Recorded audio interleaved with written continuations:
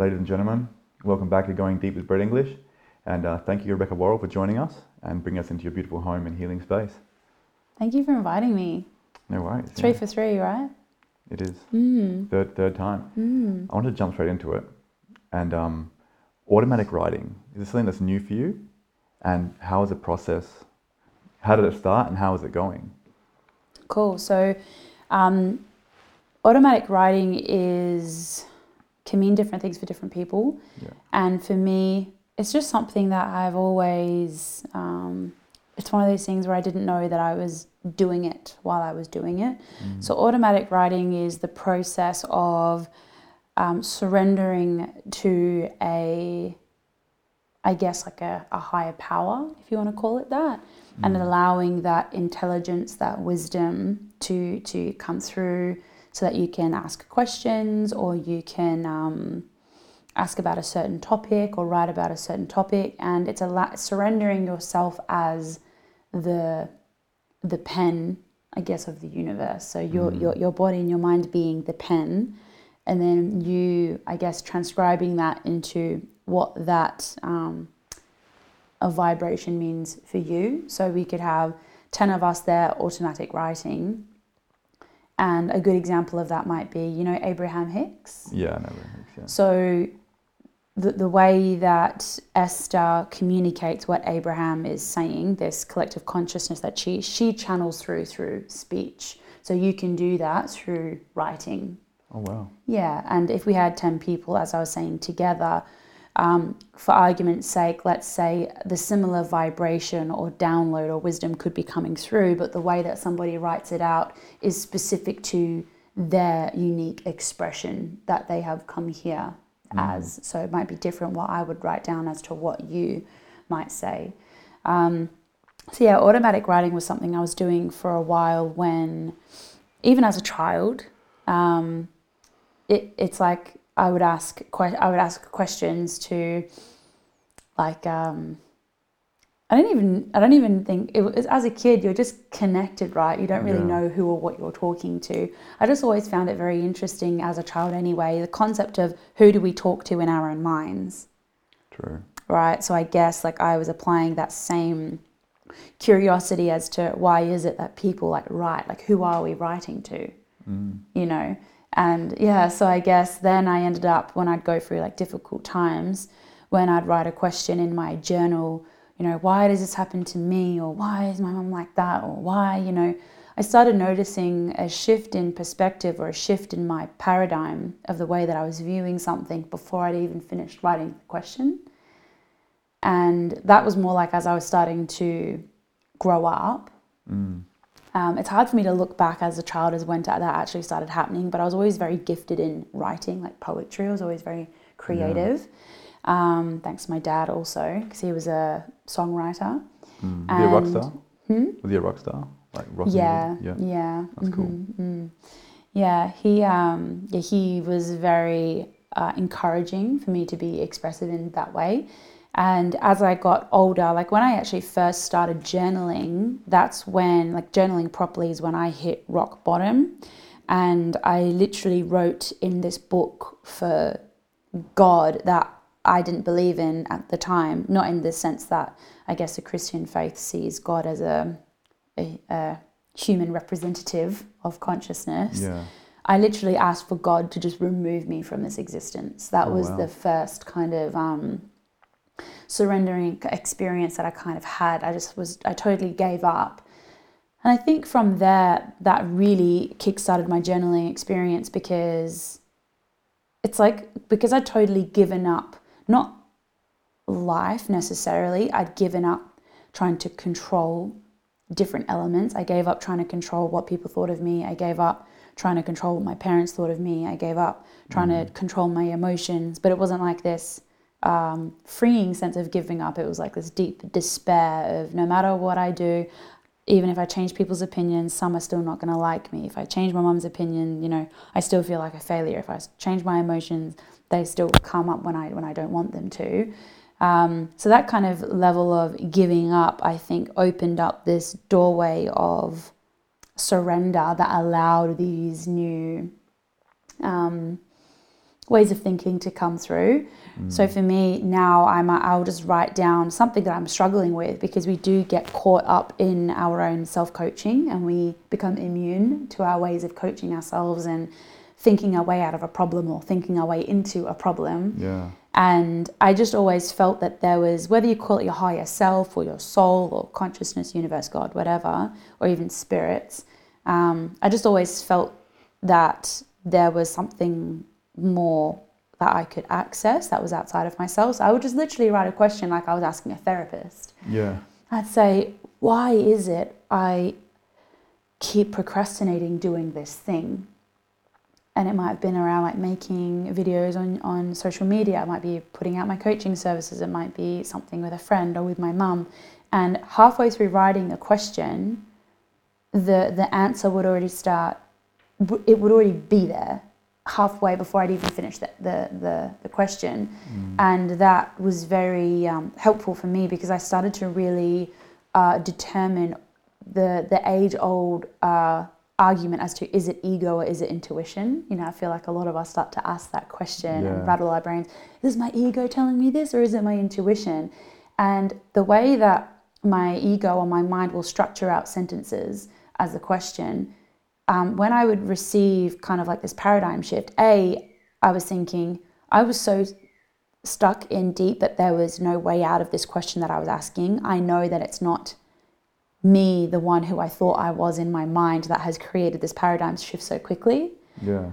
And also the way that information would come in, it wasn't like reading a sentence. It was, imagine you could take in a whole page of information on a book at the same time.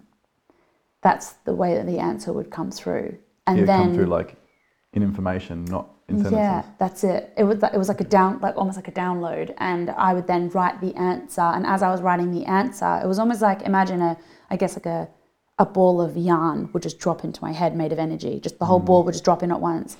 Then when I write out what the answer would be to my question from this higher power, it slowly would tease the yarn out and it would become sentences. Oh, wow. So the writing process helped you slow it down and interpret every little piece. Yeah. Okay, cool. Yeah, and I think that I ended up doing like a channeling course. I participated in a channeling course for about 6 weeks, and it was very difficult for a lot of the participants, including myself at the beginning, because we have this hard and fast idea between what it means to channel.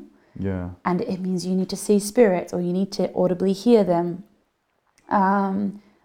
And that kind of expectation can actually not cut us off from receiving, but cut us off from like being able to access what is already being downloaded into us, if that makes sense. So I don't think it's as much of a question as if we can. It's if we are willing to tap into it or not. So when it came to the channel writing part, that was very easy for me. But for everyone else, most of them, they were constantly asking, yeah, but how do I know that this is not my mind? How do I know? How do I know? How do I know? And it's this persistent paranoia, almost like this imposter syndrome. Like, what if this is just my mind and I'm making this up to pretend that I can channel when I can't? Yeah. And at the end of the day, like at some point, you just need to surrender that question and just not ask it, because even if it is you or isn't you, and then that comes to the whole can of worms as to who are you saying you are? What are you defined by? Do you think you're defined by your brain? Only your brain sort of thing. It's not, whether it's you or not you, still asking that question with an open-ended answer and just kind of surrendering the fact that with this authentic surrender that you don't know the answer and you cannot come up with the answer. Like it's just, it just opens up this gateway for this information this wisdom to come through. So I use it probably like every second day. Wow. Yeah, and I think it's the same wisdom that can come through tarot, and the way that when you pull tarot cards, and people are just blown away by how accurate it is, and it's like, of course it is, you know. Yeah, I find that very common amongst a lot of people, where they're doubting themselves when they're channeling. It's like, oh, I'm making this up. Am I doing this sort of thing? And I went to even a past life therapist, and you're just sort of going through meditation, and you're getting a story come to you from the Akashic records. And it felt like as if I was just daydreaming and making things up. But she's like, everybody says that, but what are the odds of you making it up and you're not even knowing what it is you're talking about beforehand? But everyone still doubts themselves. And my experience with automatic writing and also channeling is that it comes in thought form, and it's almost disguised as your own thought. Like, it's so close to how you would think anyway, but just a little bit different. And it's hard to, without meditation and putting all the thoughts aside and clearing your mind space, it's hard to tell what's you and what's not. That's it. And I think what has helped me the best with that is not so much then, it's kind of like taking a couple steps back and being like, okay, well, we actually need to address the question that you thought any of your thoughts were yours to begin with. Let's not go there. You know what I mean, though? Yeah, I know exactly what you mean. So when people say that, and of course, like, sometimes we're not ready for that kind of conversation, but it's true. Yeah. You literally don't elicit 90% of your thoughts, maybe 95%. If you're thinking 90,000 thoughts a day, which is what we do on average, we're not consciously doing that. True. You know, so to be like, oh, is this me or not? It's like, well, it was never you. You're just accessing a different part of you, but you can't claim any of it. Like, do you think that there's like thought forms that are just floating around? Like, if I have a thought, like, that's a nice cabinet, and someone walks in here and that thought is in the room and it goes inside their mind and they think the same thing, but you reckon that's an actual thing? People can pick up other people's thoughts that are just hanging around the planet?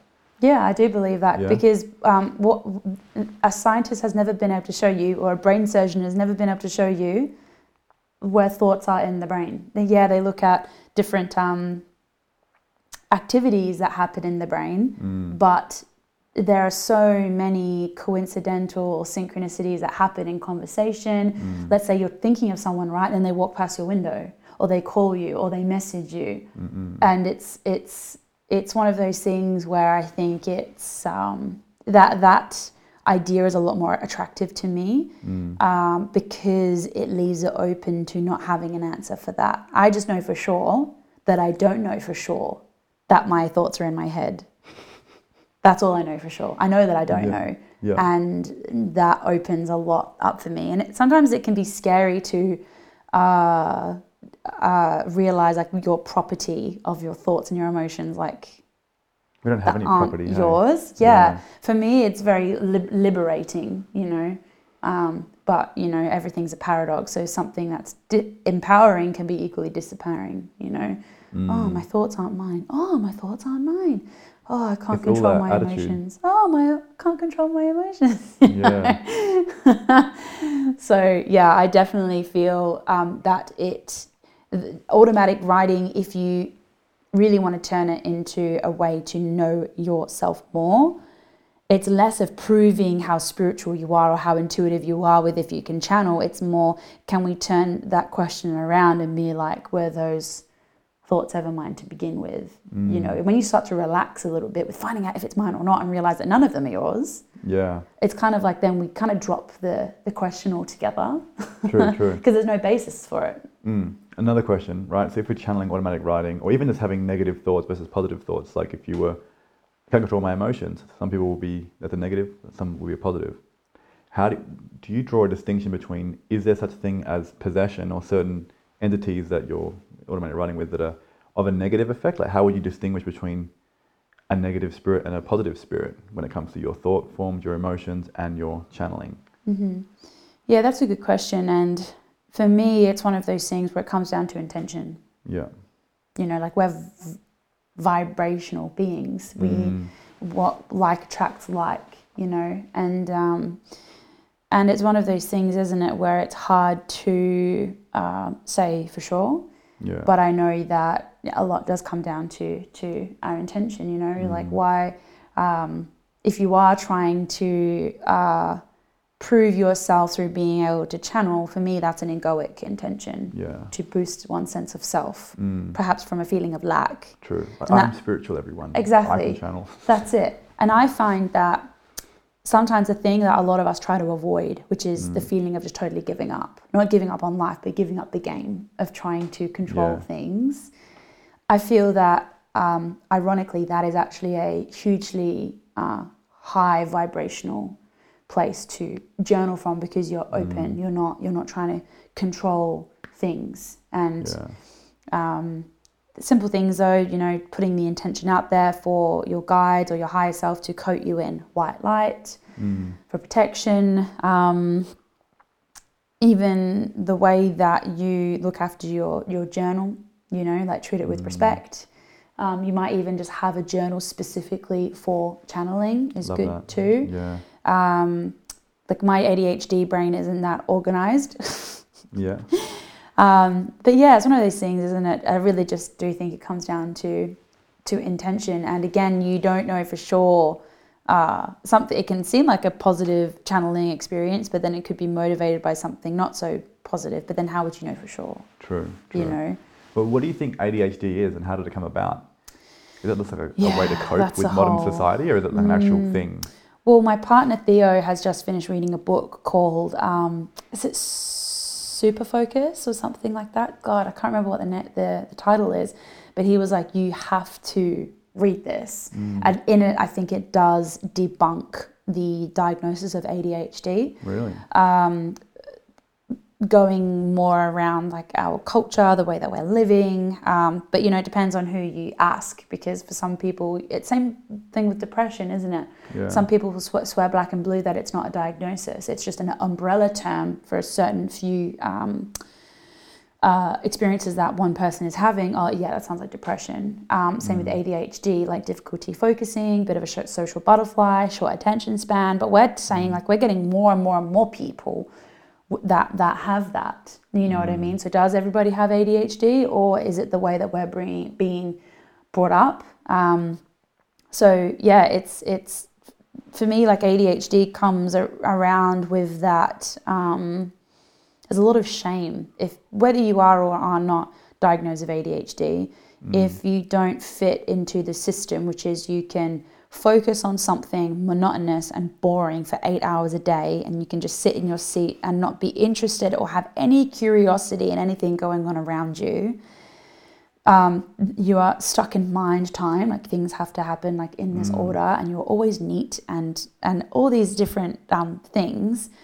It's almost like the problem is more like, what are we saying is normal? Yeah. Because we weren't ever operating by time before, as in these like minutes. It's by solar time, not by clock time. True. You know, to have no curiosity in anything around you, to not, you know, that is that the new normal, and to sit still for that, it's give them amphetamines. That's it. We want compliant workers. Yeah, or mushrooms. Yeah. So yeah, it's I vibe a lot of people that feel like they might have ADHD or have been diagnosed with ADHD because a lot of shame is carried around because of what we are saying is normal. And and like I was saying, if you can't do these 8-hour days, you can't do all these different things that the system is setting up for us to do for the rest of our lives, basically. Then you must have a condition. And go get it sorted, so then you can have medication so you can fit into the system, and there's nothing you can do about this, and you're just so literally then giving people medication so that they can focus. You know, it's I'm more looking at like what is normal, because people with ADHD are just like kids to me. How kids are, but in adult bodies. Kids, and we are adults. We're literally big kids. We are all big kids, and some big kids have mortgages and like debt. Businesses, entrepreneurs, like they have farms, and they're just adults, but we're just big kids, you know. But we're not really working, we're all just playing, like Alan Watts would say. That's it. And then the problem is more like we're not doing that. And those that are playing, you must have ADHD. Playing not just ADHD, but other things, you know. And those that get depression or anxiety around, you know, what is anxiety being a based in the future and depression being based in the past, you know, if they have those experiences because they're not fitting into the system, again, there's something wrong with you. Let's treat that so you can go back to work. True. It's just, So I'm more looking at like what is normal. What do you think is more powerful, the mind or the heart? Depends what you mean by powerful. Yields the greatest result. For what? Damn it. Let's just say if you're working on your project or a passion in creativity and purpose, should it be more heart-based or more mind-based? Or how do you navigate in your world working in what you do with workshops, events and coaching? Is it heart-based, is it mind-based, or is it a combination of both? Yeah, well, that could be also phrasing the question in the polarity of like feminine and masculine. Okay. It's one of those things, isn't it, where it's everything in moderation, including moderation. It's just not achievable, in my opinion. To a lot of people want to be 50% masculine, 50% feminine. It's just not possible. Like at some levels, we're going to be 100% feminine, and other times we're going to be 100% masculine. So feminine, we could say then being the heart space, more creative, more flow, more gentle, soft, spontaneous, deep. The mind representing more masculine, goal-oriented, time-oriented, goals, purpose. So like your question then, you mentioned creativity, purpose, and goals and workshops. So kind of even your question was a mix of desires from like the heart and from the mind. So for me, you know, if you're 100% just going from your heart, again, everything's intention. If we're trying to go from the heart and we're ignoring masculine, you might have all this creativity and all these emotions and all these ideas, very idealistic, and you fantasize, but you don't have the ability to implement. And if you cannot implement your creativity, then you're not actually creating. You know, creative wants movement, it wants motion. That's what creativity is. True, yeah. And if you're just from the mind, again, there's all this implementing, there's all these strategies, and it's very practical and it's, you know, very organized and structured.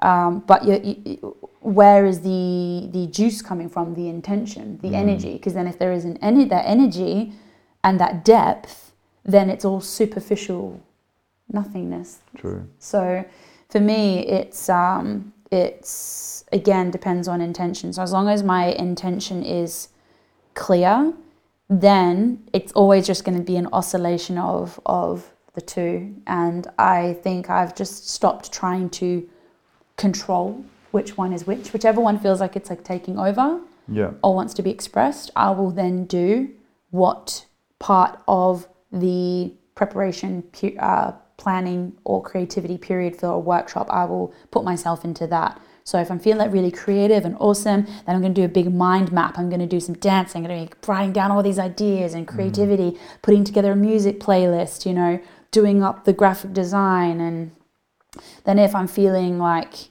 not as like creative and maybe I'm feeling a little bit like hectic in the mind because I feel like I need structure, then I'm going to sit down and I'm going to time sort everything, and I'm going to write out the plan for it and organize, you know, getting you involved with the breath work. I'm going to talk to Theo and do the more masculine, you know, create the Eventbrite thing, do the marketing, which you could say is creative. But yeah, sometimes same thing with emotions. Like emotions come up to be felt and expressed and healed and explored when our mind is like, oh, no, it can't come up now. Like I've got this other thing that I need to be doing. That's why so many of us continue on a suffering of trauma, because, you know, our body doesn't go by what the mind wants to do. The body goes by like what the energy that is in motion. So if you're in the middle of a meeting and all of a sudden you feel the urge to cry, then it's a question, okay, do you listen to your heart or do you listen to your mind? And it's hard to say which one's right and which one's wrong, you know, because there is neither. Like really the intelligence of your body is such that you could say is more powerful than your mind. Because when we're saying your mind, you're making decisions from your conscious mind, which is 5% of the brain only, 5%. Wow. You know, your heart literally is the vibration, the force that leads absolutely everything. So yeah, same with when I'm doing my workshops and stuff. It's just a balance of two, and naturally we may struggle with one more than the other. I struggle more with the mind, masculine. That's why I have a coach to help me with that. When you say struggle, is it overactive or underactive? I'd say it's overactive in the things that don't matter. Okay. So the mind is good when you are not its slave. And you know when you're its slave because it's working in mind time. So mind time is the past and the future that doesn't exist. There's time, universal time, and then there's mind time. Yeah, it doesn't exist. Exactly. So universal time, we cannot say that doesn't exist, because if we put, you know, a flower over there and we go a week from now, even though it's still the present moment, we're like, okay, well, that flower has grown, there has been time. But if I'm sitting here and reminiscing over the workshop that hasn't happened yet, you know, that is literally, you could say that's a maladaptive strategy for me to avoid doing, channeling my mind in the present moment to do what I can do about it, you know. True. Yeah. So that's why I have a coach to help me like structure things out. So whatever I can do, I do it there in the moment, and then I'll leave it and I'll drop it. Yeah. Is there any practices you can do to combine heart and mind? So when you're having these thoughts over activity in the mind, somehow the heart and mind can become one. So where you're thinking with the emotion or with the power of love and the feminine creativity. Meditation. Meditation? Yeah. Simple. Yeah, meditation. I'll go nuts and dance in my kitchen because works, yeah. sometimes stagnation depends. Like if you've got, for example, anxiety is based in the future, right? A lot of the time I've found meditation isn't the answer to everything.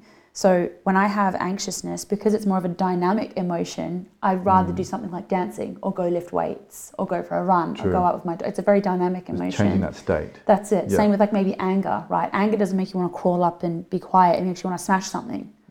So, but if I'm feeling like maybe depressed, then I would meditate, because depression is more of a withdrawn emotion. Depression is sadness, apathy, imposter syndrome maybe is a little bit more of a withdrawn emotion, in which case then I would meditate.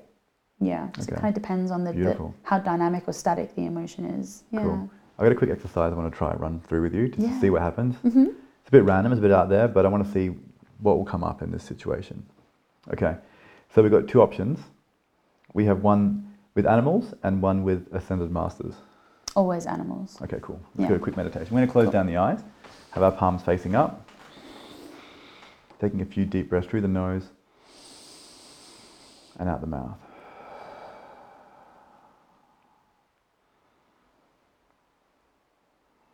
Now I want you to imagine that you're standing in front of this huge wooden door leading into a really beautiful garden. The door's kind of glowing, like ancient, beautiful, purple aura around it. Now the door opens and there's a great light and a beautiful field. And as you walk through this door, you see two dogs who are happy and playing and run up to you. But these dogs can talk. And they give you a secret to life and purpose and meaning. What is it they say? Nothing matters. Nothing matters? Nothing at all? That was easy. Any other secrets that these dogs have to say? Yeah, everything matters. Everything matters.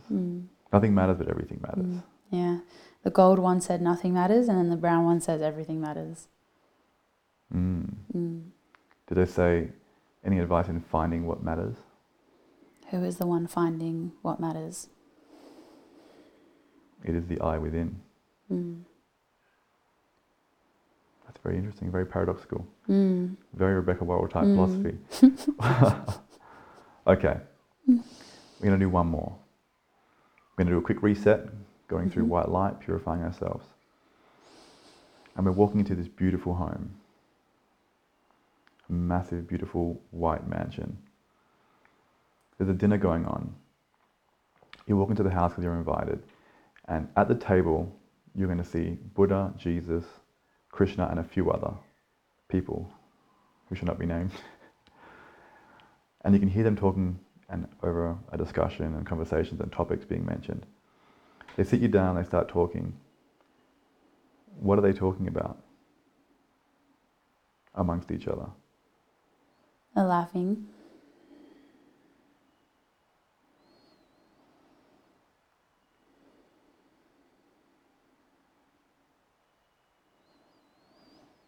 Laughing over. Like Buddha leans over to me and says, why are you all the way that you are? In, using them as a way to serve our own sense of self and there's just so much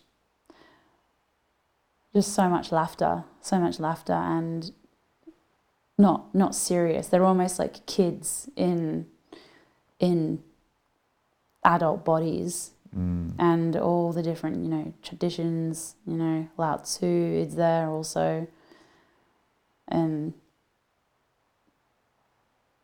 that they're all coming from the one. There's no. They're all reflections of each other, Yeah, just so much laughter, and even the,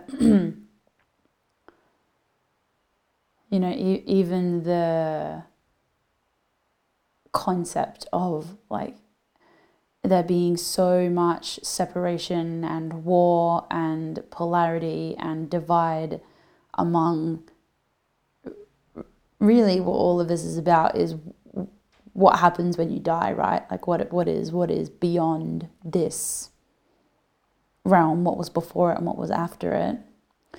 Even the concept of that being such a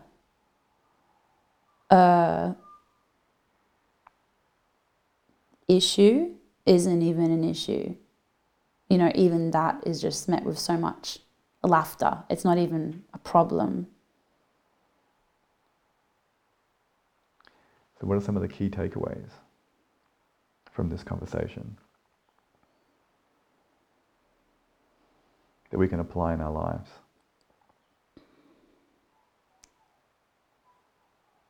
What comes to me straight away is the Adlerian psychology and the basis of not having vertical relationships. So vertical relationships being the hierarchy of one above the other, and that so many of us with different religions, we are having a vertical relationship with the universe, or with Buddha or Lao Tzu or Allah. Like we're having a vertical relationship. It's we are beneath or less than or less worthy or less powerful than the one. And the laughter is that they are like you, like every single one of them is you, so you live your life you're living your life trying to impress yourself. That's what's so funny about it. Like it literally is like a horizontal relationship, but there's no above, there's no below, there's no praise even. Like there is literally there's so much laughter around, sadly, people like sacrificing their life to prove something, to prove like their worth, and to compensate this feeling of like being less than, or maybe I haven't done enough in my life to go to heaven or to get blessed or to pass the gates, but the not proving that to anybody else apart, literally other than themselves. And that's what's so funny about it. Like it's all a big hoax, and then there's so much war and division because people are arguing over the way in which to prove themselves to themselves, because people want to do that in different ways. Chastity. Arranged marriage. Do this. Don't do that. Pray in this way. Consume this. Don't consume this. Live in this way. Live in that way. And it is coming from like a vertical relationship. So anywhere that you are participating in vertical relationships in your life, whether it's with your parents, whether it's with friends, with a boss, with community, with society, like anywhere that there is that vertical relationship, like that is the relationship you are having with the universe. Beautiful. You need to have a horizontal relationship with the universe, in that the power that is you is the same power that is whoever it is that you pray to. The same power that is in a tree is the same power that is in an ant. We have this vertical because it helps us feel like we have this grasp on reality, and that's, there's always someone higher than us, someone below us, but that's just an illusion. Love that. That is absolutely on point. I feel like you're getting information, like the whole ball of yarn, and you're trying to decipher it. So we're going to bring ourselves back to the room. Say thank you to the great masters who are horizontal. To ourselves. Yeah. Thank you, Brett. No worries. Bring ourselves back to the room. Wow. That was very interesting, wasn't it?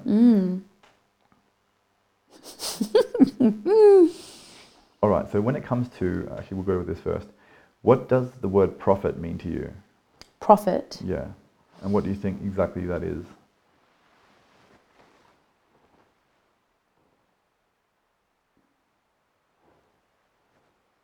He who affirms his own freedom. Prophet and authenticity probably go hand in hand for me. Wow. Love that. Through self-fulfilling prophecy, you are the creator. Like you just, yeah. And authenticity, if we're talking in terms of existential philosophy, the meaning of authenticity, which has been greatly put out of context in modern day society, authenticity means, you don't care what anyone thinks. You're always honest.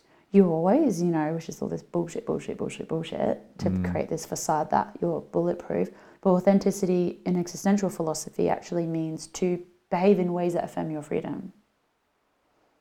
And I feel that's what a prophet does it not? Behaving in ways that affirm your own freedom. True. Yeah. And that is, and again, firstly, like it would be easier than to go into the term prophet and meaning, like, what does that mean? Like you said, what does that mean for me? What does that mean for everyone? Every word is just an umbrella term for that which we cannot point to and agree on definitively. True. It depends. It's just a bunch of words. It's only an agreement when there's two parties who agree on what the label means. That's it. And that's why sometimes, like when you might ask questions, I want to just make sure that I know exactly what you're talking about in order to answer that question. However, mostly in life, we engage in conversations and we engage in these debates and these meaningless fights or arguments. Yeah. And we're not even getting clear on what it is the other person is talking about. When you said before, what's more powerful, like the heart or the mind? I was like, what do you mean by powerful? Oh, well, if you want to get this done, well, what's this?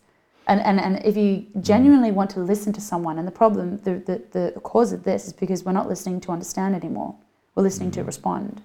True. So we assume we know what that person is saying to then respond in the way that it suits us because we've interpreted their answer in a certain way. But if we get curious as to what it is that people are actually, where they're coming from, it makes them understand themselves and where they're coming from better. And often you can reach an answer just from asking more about the question. It's a whole new way of conversation.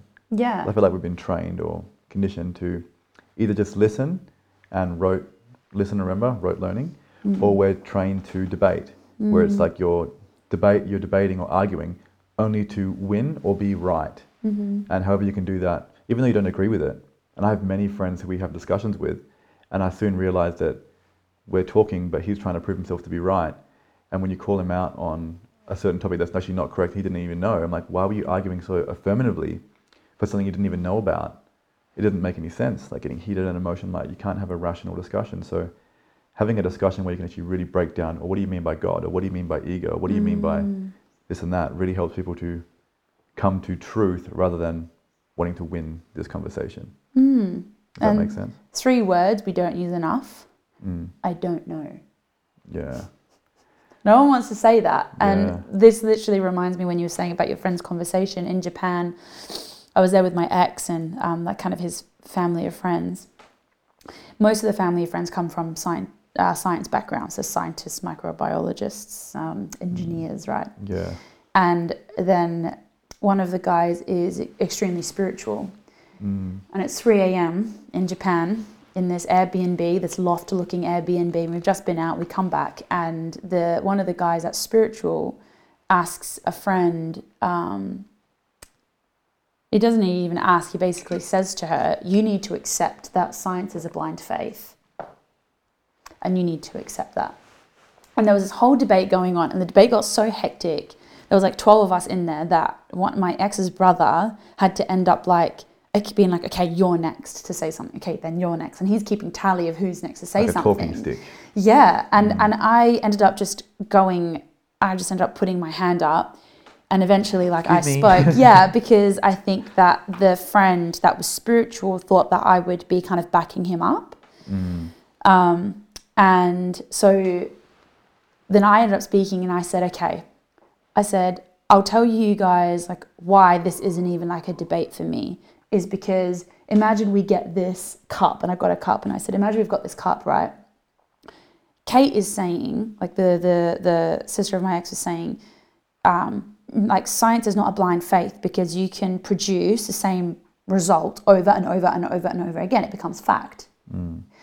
And so I said, what she is saying is, if we measure the outside of this cup with a tape measure, we do it 1,000 times, it's going to stay the same circumference unless we do something to manipulate that. But if we don't, could we say, science says this is X centimeters in circumference? And they said yes. I was like, okay. What he's saying, the other guy, I said, what he's saying is the person who made the tape that you're measuring with, the idea of measurement is an illusion. Yeah. Which is also true, right? Like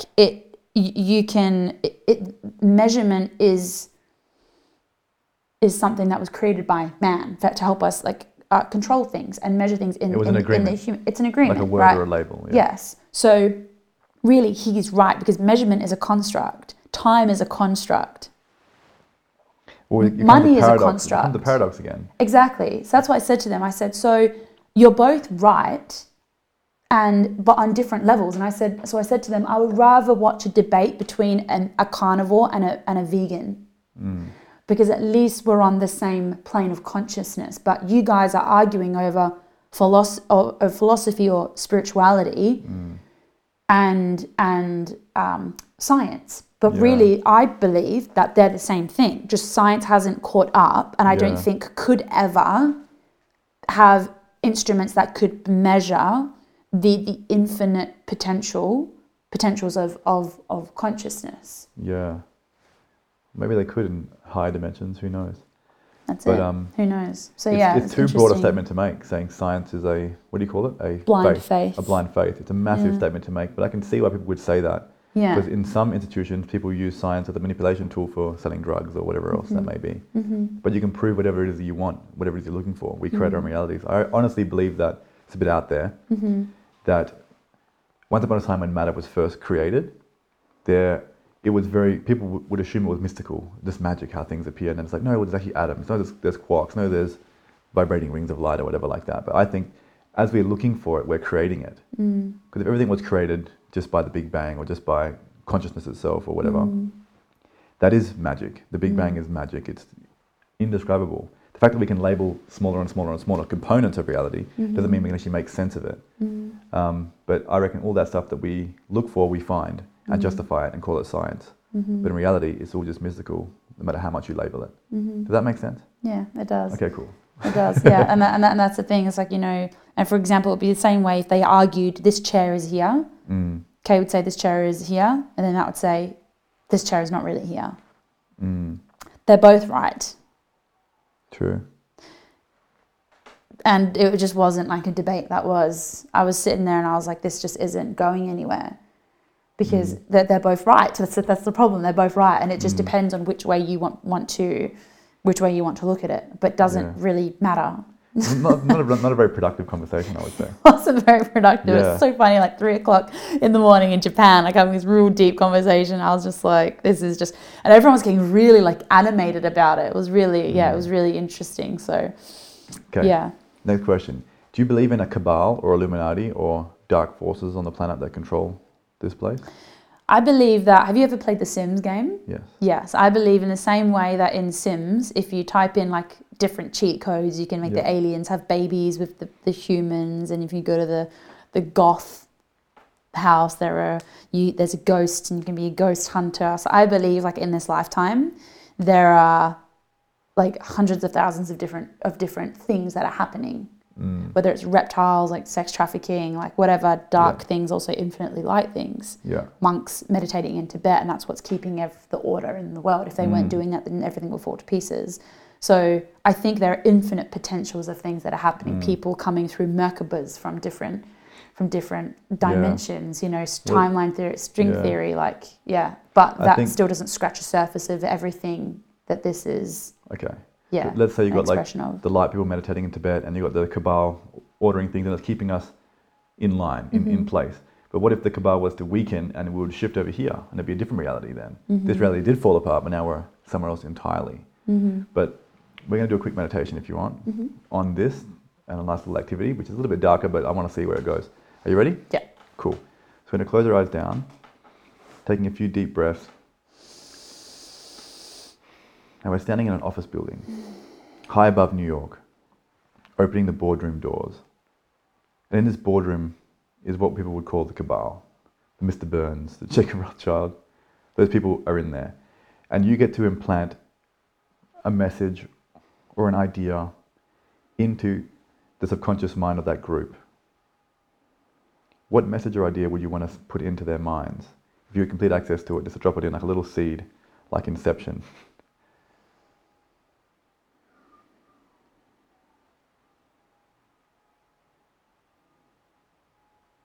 Then what? Then what? That's what I would put in. Then what?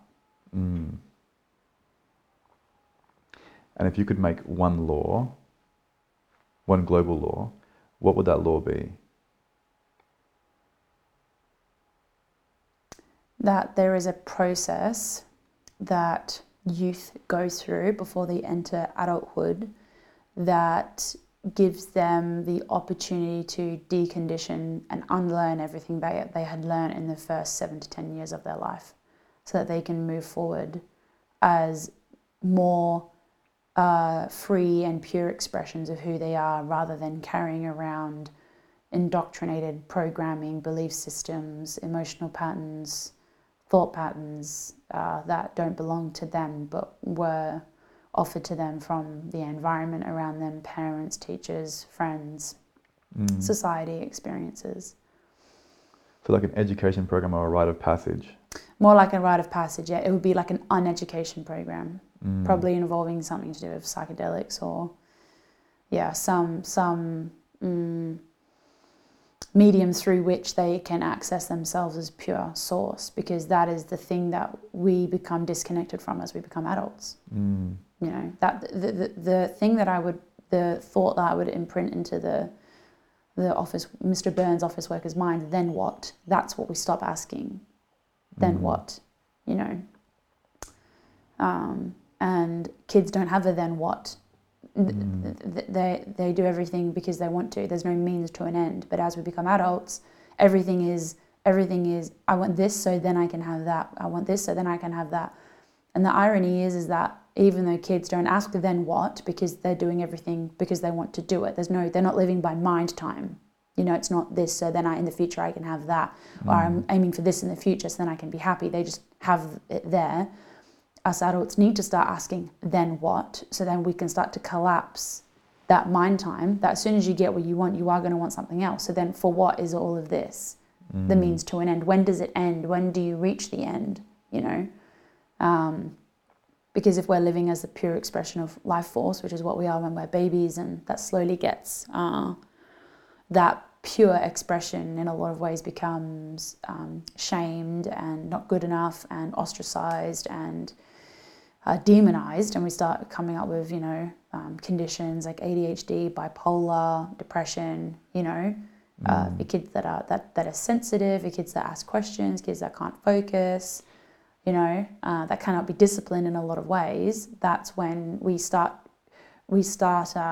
operating by mind time, and everything is for a future that doesn't exist, you know. Yeah. So yeah, it would be some kind of process, like an initiation, whether it was for like a day or maybe like a year, where they are initiated and have full acceptance and fully being seen and full support from their carers and the people around them to unlearn everything that they were taught, not in terms of respect or how to, you know, like how to look after themselves, but in terms of how to show up in the world. They have that full support to challenge everything that their parents said. This is what you need to do to be loved. This is what you need to do or not do to avoid being ostracized or left out. Like a re-education camp. Yeah, and it probably would involve something to do with psychedelics. Yeah, and possibly even the parents taking that too, so they can bond beyond the vertical relationship of parent-child. And in that same ceremony, then there would be a reintroduction of a horizontal relationship. You know, once the child is able to look after themselves, they know not to cross the road when there's cars coming. You know, they have autonomy. You know, self-governance with safety. They can then enter into a horizontal relationship with everybody else in the world and have full support and opportunity to then from there on be their fullest expression of themselves and do life how they see fit. Beautiful. I love that. Let's bring ourselves back.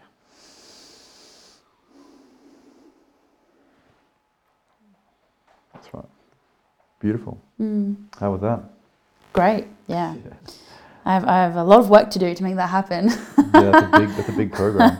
I was thinking like some countries have like mandatory military service, like a year or two. This could be like a year program. Greece has that. Theo had to do that. Yeah, imagine that, but just for, as you said, re-education, upliftment, shedding those layers of belief and conditioning. That'd be amazing. But contradictory to the whole education system. Exactly, that's it. I love it. What are those schools called? Are they Steiner schools? Steiner school? Steiner? Is that it? Steiner sounds familiar. Like Rudolf Steiner? Yeah. Schools out of the system, basically. Helping kids, especially ones with they're neurodiverse. And they're not neurodiverse. They're not? They're just kids, right? It's not this or that. It's offering education in a way that is available to everyone. You know. I love that. Question. What is shame? Shame is the inner feeling of being fundamentally flawed and inadequate.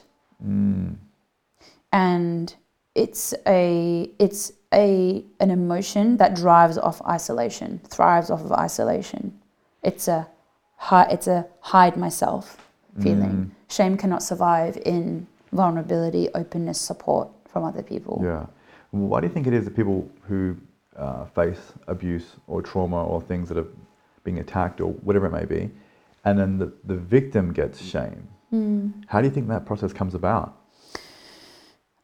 Because we are meaning-making machines, and it's this situation where if they were not then given the opportunity to fully feel how they feel and for that nervous system to process those violent emotions of, you know, having their boundaries violated, you know, that manipulation, probably even be like mentally, emotionally, physically mutilated, that abuse, if they're not able to have that safe space to that be okay, that it not be a taboo, right? That happened. A meaning-making machine is then like, oh, well, there's something wrong with me. You're like, this shouldn't have happened. There's something wrong with my existence. That this happened. Yeah. Do these emotions need to be processed, or can it just be forgotten? You know, the brain just sort of shuts off the memory and just pushes it aside. Is that meant to happen, or is it not meant to happen? Like, it's a fine line between like, is it better just to completely forget it, or is it impossible to completely forget it? I think it's more like,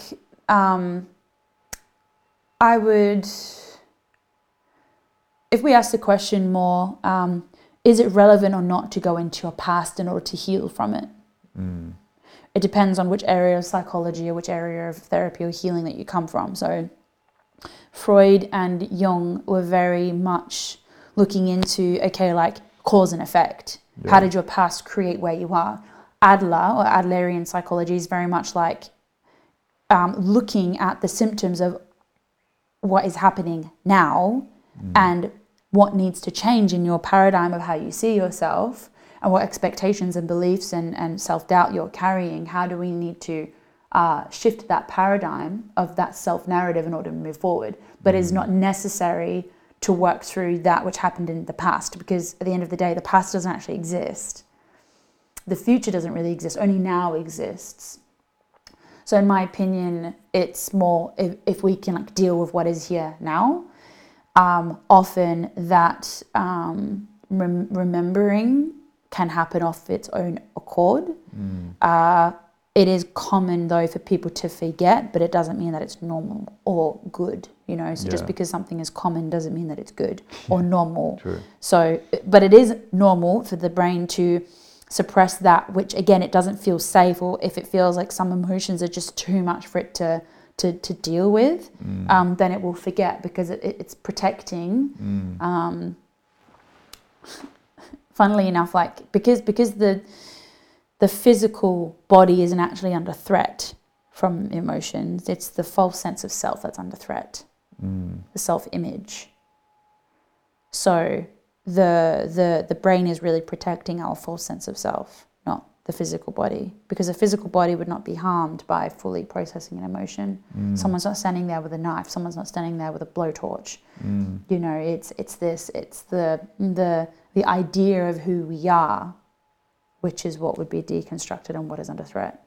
And that sense of self is created out of this feeling of shame of not being enough.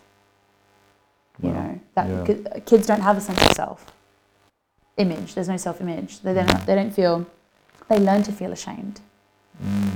You know, there's no such thing as shame. Pull their pants down. They don't have a problem like breastfeeding in public. They don't initially have a problem that they're ginger, if that's something you get bullied about. I didn't always have a problem that my face was long. I learnt that. But when people bully me for that, my physical sense of self wasn't under threat. It's my false sense of self. So different times then in my life that my memories had repressed, the remembering, which it means to remember, re-embody, to remember that it's not my physical self that's under threat. It's my false sense of self, which if I felt not enough in my life, I might create a false sense of self that everybody has to like me, right? Everybody has to like me.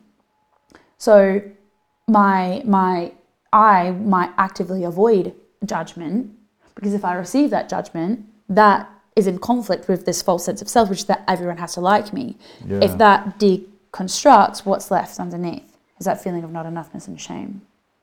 You know, so the false sense of self is a construct. It is. That's very interesting, because I was thinking about, you got like bullies in school. You've got 100 people the same age all in one spot. Oh man, school. And it causes so much drama, bickering, bullying, this and this and this. So you build this sense of self from what other people think about you, carrying into your adult life. And you may be fine going into a workplace and there's rules and there's culture and people can get fired for these sort of things. Or taking into account you get bullied and then someone will, like Machiavellian, you get bullied in school and you almost kill the guy, you won't get bullied anymore. Like, why do people respond to violence in that way, in fear rather than love? And another thing, people who do fly in, fly out. I knew a girl who was doing fly in, fly out, and she was getting bullied by the other workers that were there about looking like a transvestite, even though she doesn't, but they just happen to do that. And then she gets called into HR, and HR tries to get rid of her because it's causing issues. But it's like, it seems like the more people you put in one space, the more problems you put there. And all these issues can arise. But it's how do we transform that culture amongst all the people to remove these things of bullying and trauma and whatever it may be? Like, what do you think causes that to happen naturally when you put people together? Rather than it being amazing, it's compartmentalized and aggressive and that sort of stuff. It's very confusing to think about. Well, growing up, we learn, again, it kind of comes back to like what I would introduce in the world as that like unlearning ceremony, however long that goes for. There's this idea, if we look at in general, let's say for example the people at FIFO and even your friend, there is this perception that inside me is safe, outside me is not safe. Inside me is me, outside me is not me. So many of us are living from this feeling of shame, not enoughness, and we don't feel safe. We don't feel safe from judgment.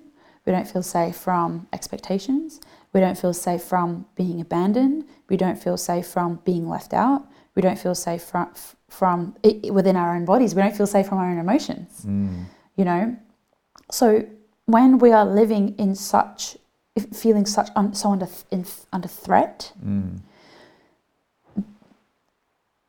In the very perceiving of outside of us as not being an extension of ourselves, That's where so much of this conflict is coming from, because you wouldn't say that to you. We do, but if you had if we see us everywhere, what is there to be afraid of? Right? Imagine that person that bullied you in school, or imagine if your friend saw at 5th, it's just all her, right? And then they're looking at her and they're just seeing themselves. There's this safety there. There's this, again, there's no vertical relationships. It's horizontal. It's all you. There's nothing to be afraid of. But the thing is that we don't have that consciousness with interpersonal relationships. We're seeing everything as vertical relationship. If I'm not up here, that means I'm down here. Again, everything's polarity. There's no fucking grey. It's all black and white. Yeah. It's a fight. It's a fight to be at the top of the vertical relationship. What is that compensating for? Why would somebody need to do that if you were already at the top? You don't. You know, so deep down I feel that what that comes from is a deep feeling of not feeling safe, and a need to compensate. So they're compensating from this inner feeling of lack by putting somebody else at the bottom of the vertical relationship so that they can assert themselves to be at the top. Wow, okay, yep. So we're all traumatized. Yeah. And so, you know, unlearning that and becoming aware of that and how that's not cool.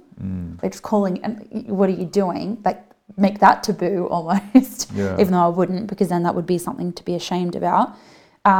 If you're not doing something about that as a child, then in the workplace, I would literally be bringing in talks like this to educate people. Like, you're not fooling me. I know where this is coming from. Yeah. And I'm not going to participate in this vertical relationship with you. Because you're not a threat to me. Yeah. You know. I love that. We're in a horizontal relationship. Having that open discussion so they can understand themselves. If I'm bullying somebody, it's because I feel weak and less than, I'm trying to peg you down so I can feel better. And just having the whole workplace hear about that, it's like, okay, you can instantly, you just changed the culture and educated everybody. I literally, like, so much of me, like, this is the thing, I do not put myself into the container of love and light teachers. No. I just want to call people out. We need to be called out. But that is love. We do. That's it. Yeah. That's it. The thing is, nowadays we're getting into a bit of this spiritual bypassing, where expressing your anger, expressing forthrightness, being honest, as long as you're not being a dick about it. Like, oh, it's no, all love and light. Like, just forget. Forgiveness is like, but you don't forget and you haven't forgiven. You're still resentful as fuck, and you're still telling everybody else about it or gossiping. You're not confronting 100%. That person. Not being honest with yourself. That's it. So I'd be going to each of these people, no shame about it, but I'd be like, what's going on? Like, this is where this is coming from. Tell me otherwise. I see that as direct love and light. Yeah. To be honest, because like we need people to be honest with us. We're all dancing around fluffy like shit. If I had a friend who said that they love me, but I was doing something wrong and they weren't calling me out on it, that's not love then. That's people pleasing. I love that. So that's that the other is way. People pleasing, yeah. And it's that's like, dishonesty, right? Yeah. Deceiving. Light this. If you're turning a light on in the room, you can see everything. That's what it's all about. It's like exposing that shadow for what it is in love and light, I suppose. We get to know ourselves like through other people, you know, like that's the thing with mine and Theo's relationship. Like he has always said to me, if you ever see or hear or feel me not doing something that you feel is right, just tell me. I don't care if it then isn't right, because I might not then definitely like agree with you, but I'm more than open and willing for you to be like that reflection for me. Yeah, that's beautiful. And that has just been so helpful, because now I feel safe to sit in. Ding ding. Out of alignment. So yeah, like we both will sit and be like, look, this is what I'm seeing, and I'm not saying it. And it also depends on the way that I deliver that. Like, we both need to commit that it's not about offending each other. Like, I'm doing it out of love because I want to be heard, and you deserve the respect, because I know that a lot of what you're not doing it on purpose, you know. And at some points he does something or I do something, and we've asked the other person previously, please pull me up if I do that. Yeah. Don't let me be like my mom. Don't let me, you know, whatever. We carry around these parent traits, right? And then in the moment, I might call him out on it and vice versa, but we'll actively defend the thing that we've just done because it still happens. And then later, we've given each other like the permission prior in the relationship to approach again and just try again. And like, look, and then when we're feeling a bit softer, I'd be like, yeah, like I was just so angry and I was just feeling so ashamed. And when you brought it up to me that I'm being like my dad, I didn't want to accept that because that felt so much shame for me. So it was easier for me to defend that, you know, or it might say, yeah, that's how I was. However, when you said that, it really triggered me and that actually affected. So it can be like this give and take, you know, so we need that in friendships also. Like I've had friendships that have 2 recent ones that literally have threatened the relationship, like the friendship, put it on the line. And there was literally no discussion about anything. There was no discussion about what was wrong. There was no honesty. There was no willingness to show up and be like, look, this is the problem, and no willingness to hear that this is the issue that I had with this conversation that we had together on the weekend, or vice versa. It was like this. The if you do this again, then we're not going to be friends anymore. And I was like, see ya. That's very unhealthy, isn't it? It is. Like we've got to have honesty. Yeah. And it's hard though, and it's hard to find those. It's hard to find those friendships, and especially in other cases where you've got friends that are participating in behaviors or rituals or patterns that are no longer in alignment with you. Yeah. That's a thing though, especially in the spiritual community. Yeah, the summoning demons. We've got the even like entrepreneurship, the ritual of hustle culture.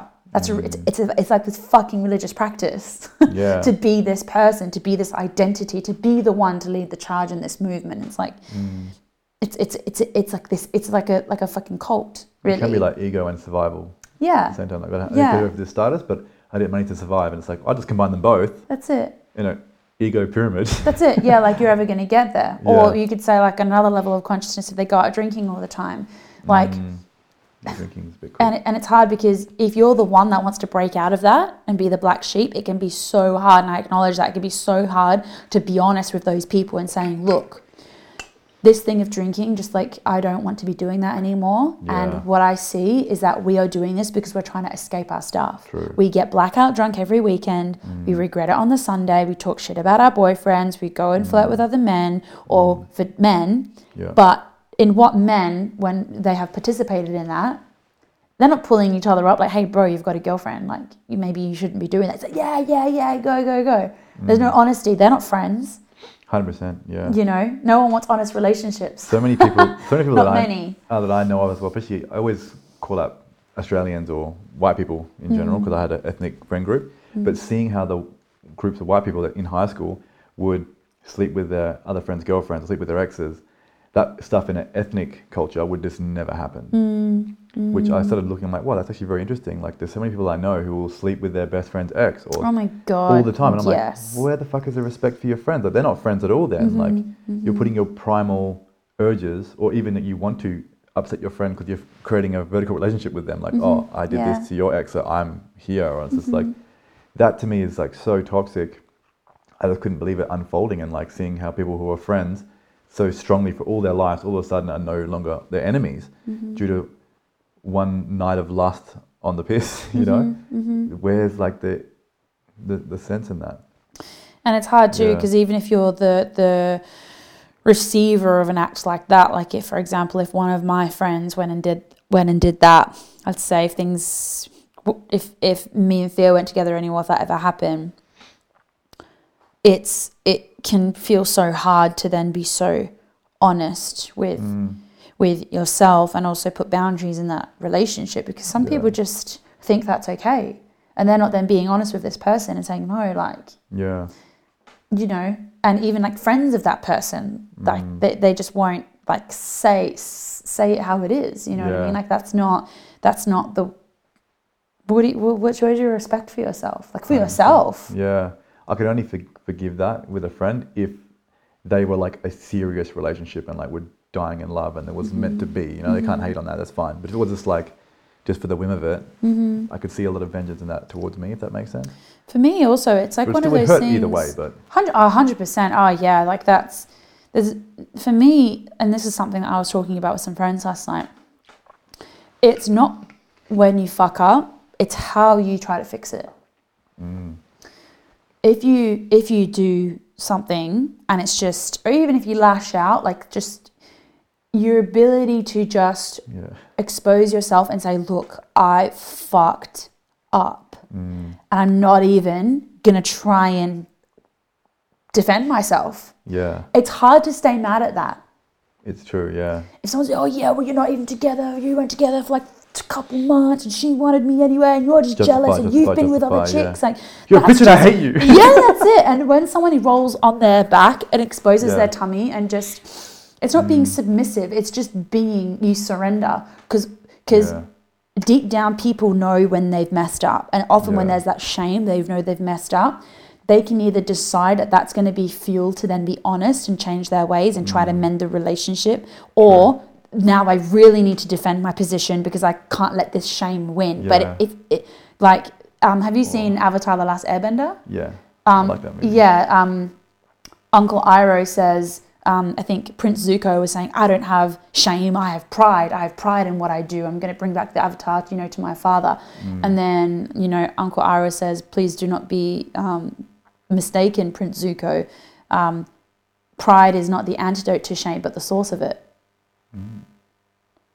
So imagine if you got a guy being really private. Yeah, well, she wanted me anyway, and like that. There's no remorse. Yeah. Deep down, there could be a lot of remorse in that shame. There's a reason to again compensate. That's true. I'm so prideful, But I look at the other way around because I know vulnerability is a form of power, and vulnerability can be used as power. So like, if this is actually well documented in politics, if a politician makes a huge mistake and they completely own it, I'm sorry, I want to, like Bill Clinton getting his dick sucked by his secretary, and he comes like, and sort of either you defend it and justify it, or you can come around and say, I made a mistake, I messed up, blah, blah, blah. But sometimes owning it can give you more power. People like you because you're human, you're showing your vulnerabilities, but that can be manipulated also by somebody who's doing it disingenuously in the community because they know that these spiritual rules are almost like a Christian doctrine in a way that can get you away with certain things. Oh yeah, of course. Like in just Christianity, for an example, you go repent your sins. Yeah. It's not because you're genuinely remorseful, it's because you're scared of the repercussions of that when you go to heaven, for example. Yeah. It's like, well, that intention really has nothing to do with you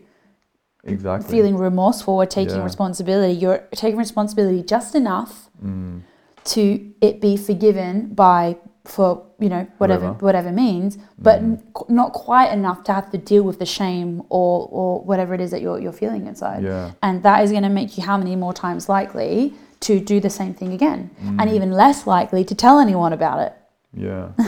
Because it builds, So again, everything comes back from intention, and like it's hard, and it's hard to be angry at someone when they're not when they're just agreeing with you. Yeah. Who are you fighting with? Exactly, and it doesn't mean not to end the relationship with the same thing. If a friend cheated on, if a friend got with Theo, like we'd broken up for a couple of weeks, does not mean that I would then stay friends with them. But I'm a lot more likely to have closure on that relationship and part without burning that bridge if they're able, and he also, to admit that they fucked up. And I can still sever the bond there. It at least brings me to a place of more neutrality, whether I want to continue with that relationship, build that trust back up again, or if I just want to leave it. So being vulnerable and not attacking in that way doesn't mean that you're weak or that you're being walked over or that you're people pleasing. Yeah. It can quite literally be the opposite. Like you said, vulnerability is power. Then you get to choose with more level head.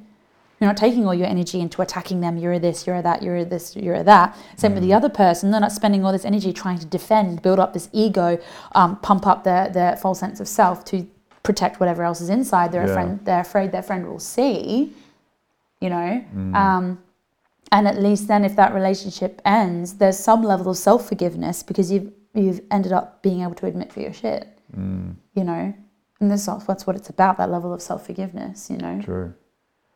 All right, I'm going to do a little divert.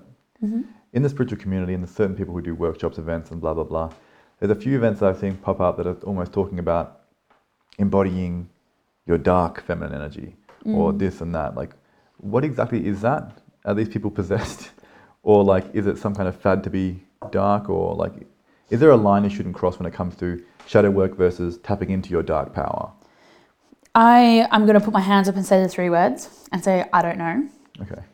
Because for me, I'm a very philosophical thinker where I tend not to get bogged down in all these different terms. Like seriously, the word trauma, the word wounding, the word masculine versus feminine are like these buzzwords. Even self-worth, it's this buzzword. And we actually don't know fuck all what that means. I really think when it comes to the core of it. And we can come up with a million more terms to talk about the expressions of masculinity and femininity on this scale, of masculine this side, feminine this side. What if it doesn't exist? That's it. It's literally infinite. It's literally infinite. And the mind works on a scale. So for me, again, it comes back down to intentionality. Like there are some people that I do see, for example, let's talk about sexual expression. There is this, tantra, right? Tends to be a band-aid word I have found for people to use. This sexual expression, I'm sexually liberated, but what I do see, and no judgment, but what I do see is some women just very self-accepting, and they are just expressing themselves. Some though, you can see the intention is still coming from, see me as sexually expressed, so you don't see how I actually feel inside. Like it's still coming from a theme of compensation. True. Does that make sense? Yeah. So again, embrace your dark feminine, and sometimes it can be this other, let me go towards that to get away from this, True. So yeah, I think it comes down to be like radically honest with yourself. And again, that helps to have someone in your circle that can say, hey, can we have a conversation? Would you mind if I can express to you maybe some things that I'm seeing in your behavior that I think would be beneficial if maybe you could hear from someone that really loves you. If they say no, then don't talk about it. But if they then say yes, then say, look, I've kind of noticed that the way that you've been expressing yourself, and I might be wrong, but I feel like that might still be coming from not this sense of like complete confidence, but a sense that you feel like you're having to compensate for something and that you're being overtly sexual rather than just owning like who you are.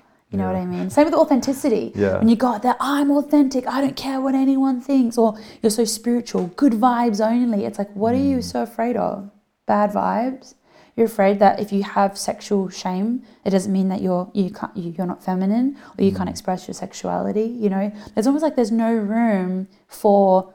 We're trying to get away from the parts of ourselves that we feel ashamed of, and we're trying to own who we are so much that we're trying too hard. Even trying to own all of who you are is coming from an intention of getting away from something else. Yeah. So yeah, it's like I feel like we're just coming up with more terms and more we're just complicating the whole healing process. But everything has its purpose. So, True. That's not for me to say that workshops around the dark feminine, that is quite literally coming from a very pure intentionality where, us women, we've been suppressed for so many years and we haven't been allowed, or it hasn't been accepted for us to sexually express ourselves in a way that doesn't have to mean to everyone else, like, come and get me, that it's not like an invitation, that we can sexually express ourselves. And it's just because that's how we want to be creatively putting ourselves out there. It doesn't mean that I want anything from it. But often it is still that intention underneath. Yeah. But then there's this thing of, but I don't want, but that can still be deep down. We're still yearning for that recognition. Yeah, true. Do you think there are some people in the spiritual community who are somewhat possessed or influenced by strange entities? Again, I don't know. I've heard some pretty crazy things. Yeah. I think that we can definitely be deluded as to being some kind of like messiah, or really what I see is like people, again, this is a difference between being others oriented or being self-oriented. When you're leading a movement, it's different to lead a movement and be absorbed in the movement versus you needing to be the one that leads the movement, and it needs to be known that this is your movement. Does that make sense? The vertical relationship again. Yes, exactly. Okay. Exactly. It's almost like, and I need to reap the benefit of this movement while I'm still alive. You know, for example, Socrates, right? He literally, like the whole upheaval in Athens that happened after he died. He was like ridiculed, ostracized, his whole life, and he literally was put to death because he was sentenced for like trying to manipulate the youth, because he was going around on the streets and asking them, you know, what is the point of what you are doing? You know, asking these big questions, and the revolution and the way that impacted the people and basically the course of history in a lot of ways. He was never around for that, and he was embodying that. And when he was like dying, when he was drinking this was it hemlock? No, was it some poisonous cocktail? Yeah, and he was saying to his disciples, he was like, "What are you crying for? This doesn't change anything." He said, "This changes nothing, literally nothing. Stop crying." His assistant.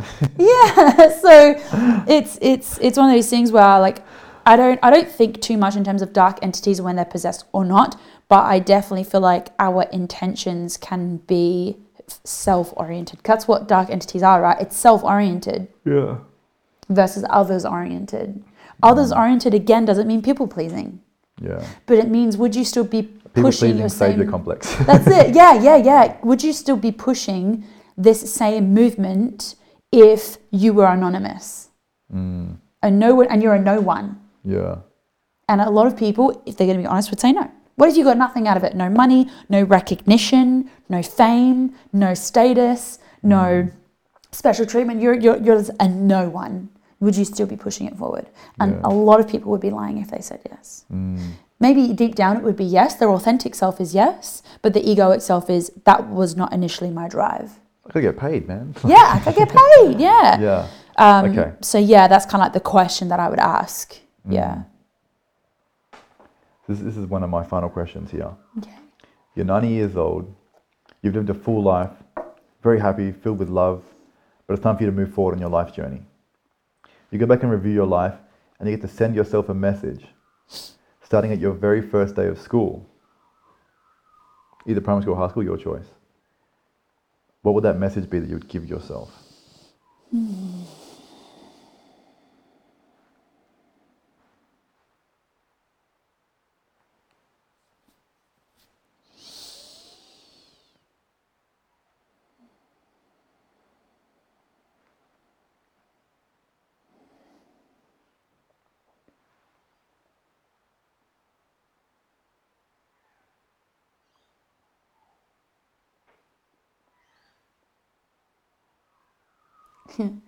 It would probably just be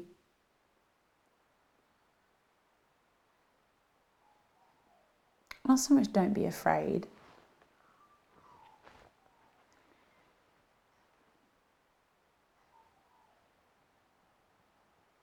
It would probably be to just feel everything fully.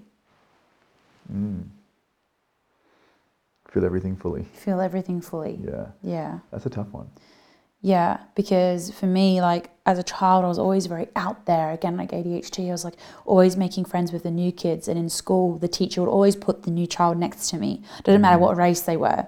I would just chat their fucking ear off. Like I would could talk to a brick wall, and they love it because it would make them feel very safe and big included. Download, Yeah. They'd probably be like, "Oh my God, get this fucking bitch away from me!" Like she, like just like my best friend, you know, like can't get away from it. That's so sort beautiful. of thing. The first day of school can be such a tormenting time for people, and having someone like you just to give them like everything. It's okay. They feel like.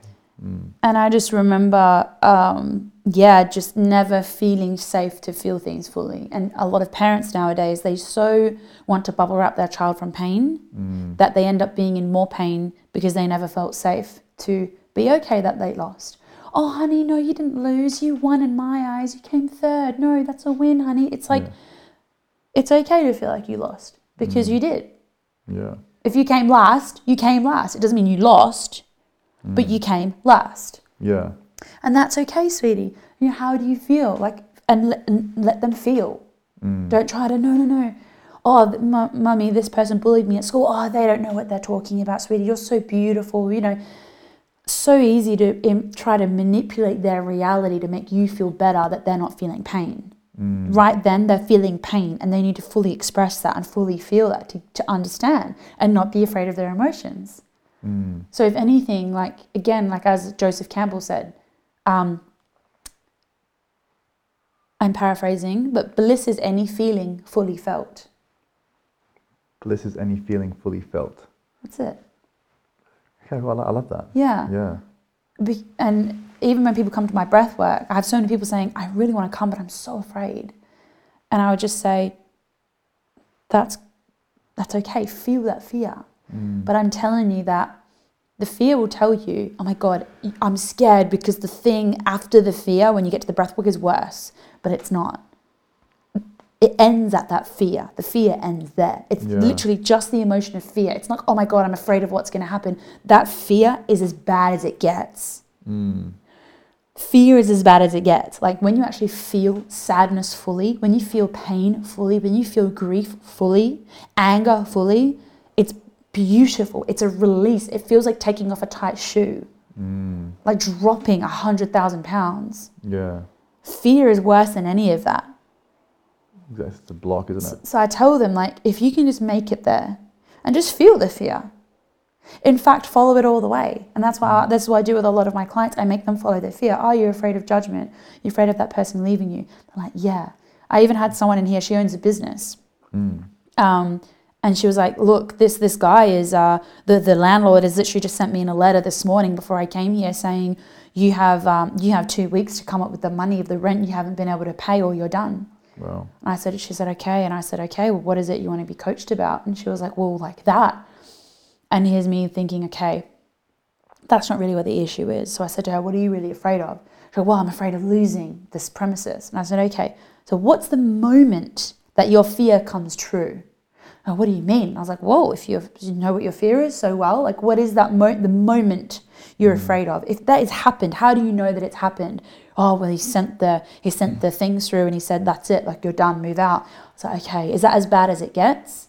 She's like, what do you mean? I was like, well, after that, does things start getting better? She's like, oh, well, no, because then I've got to, my parents have a part of this loan. I've got to tell them that their money's not there. And I was like, okay, is that as bad as it gets? She's like, no, because then I've got to pay them back. I was like, oh, does it get like any worse than that? She's like, yeah, well, then I have to move out of home. They wouldn't want me to live with them anymore. I probably have to like move out. They'd disown me. I was like, okay. Is that as bad as it gets? You've lost your business. You don't have any money. You had to pay your parents back. You had to move out of home. Is that as bad as it gets? What's the feeling? When does the feeling get as bad as it gets? That feeling of loss. She'd be like, yeah, it would be being in home, like on my own, right? So that's really what she was afraid of. That's where it led to, as when it got as bad as it got, right? Yeah. And then I said, then what? She's like, what do you mean? I was like, well, then what? You're at home. You've lost everything. Then what are you going to do? You're in this house. Oh, well, I guess I'm going to have to find another job. And I was like, yeah, you're probably going to have to find another job. She's like, yeah. I was like, how are you going to do that? I was like, would you go on to Seek? She's like, no, I've got actually a few friends. And her face starts to light up, right? She's like, oh, I've got quite a few friends that are in food and stuff. So yeah, I could go work at a cafe. And I was like, oh, you go work at a cafe? She's like, yeah. And I was like, then what would you do? She's like, oh, well, I'd probably go and do this other side business that I was doing because I'd have more time. So I'd probably be building that up. And I was like, then what would you do? She's like, well, I'd probably get enough money and then I'd move into a better place. I was like, oh, yeah, then what? She's like, well, once this other business is taken off, like I'd probably get back into another space again. Like, oh, okay. So you're so afraid of something that if it happened, you would end up putting yourself right back in the position that you are now. She was like, yeah. I was like, oh, funny that. She was like, yeah. You know, and the fear, if you actually follow your fear, you need to find the moment of what it is you're actually afraid of. And really what it is that we're afraid of is we're afraid to feel. True. Even something like money or even judgment. If you call me something, that fear, the fear that I'm so afraid of judgment, it's done very quickly. You call me something, you walk off, you're a piece of shit, you got a long face, you're a shit coach, whatever, right? Right, that moment we can say, that's the thing I'm so afraid of. But really, the aftermath of that, the pain of feeling not good enough, of feeling ostracized, feeling embarrassed, especially if it's other people, you've called me out, the shame, the imposter syndrome, that is what I'm afraid to feel. Yeah. And then when you think, so I'm afraid to feel, really. Because if you said that and I didn't give a fuck, then I wouldn't be afraid. But it's because I would give a fuck. So really, I'm afraid to feel ashamed. I'm afraid to feel left out. I'm afraid to feel alone. And then what would happen? Well, you're going to have to, if it happened, you would have to feel your shit. Yeah, true. And then you would. And then you would get on with your life. So really, ultimately, all of our fears we are afraid of feeling.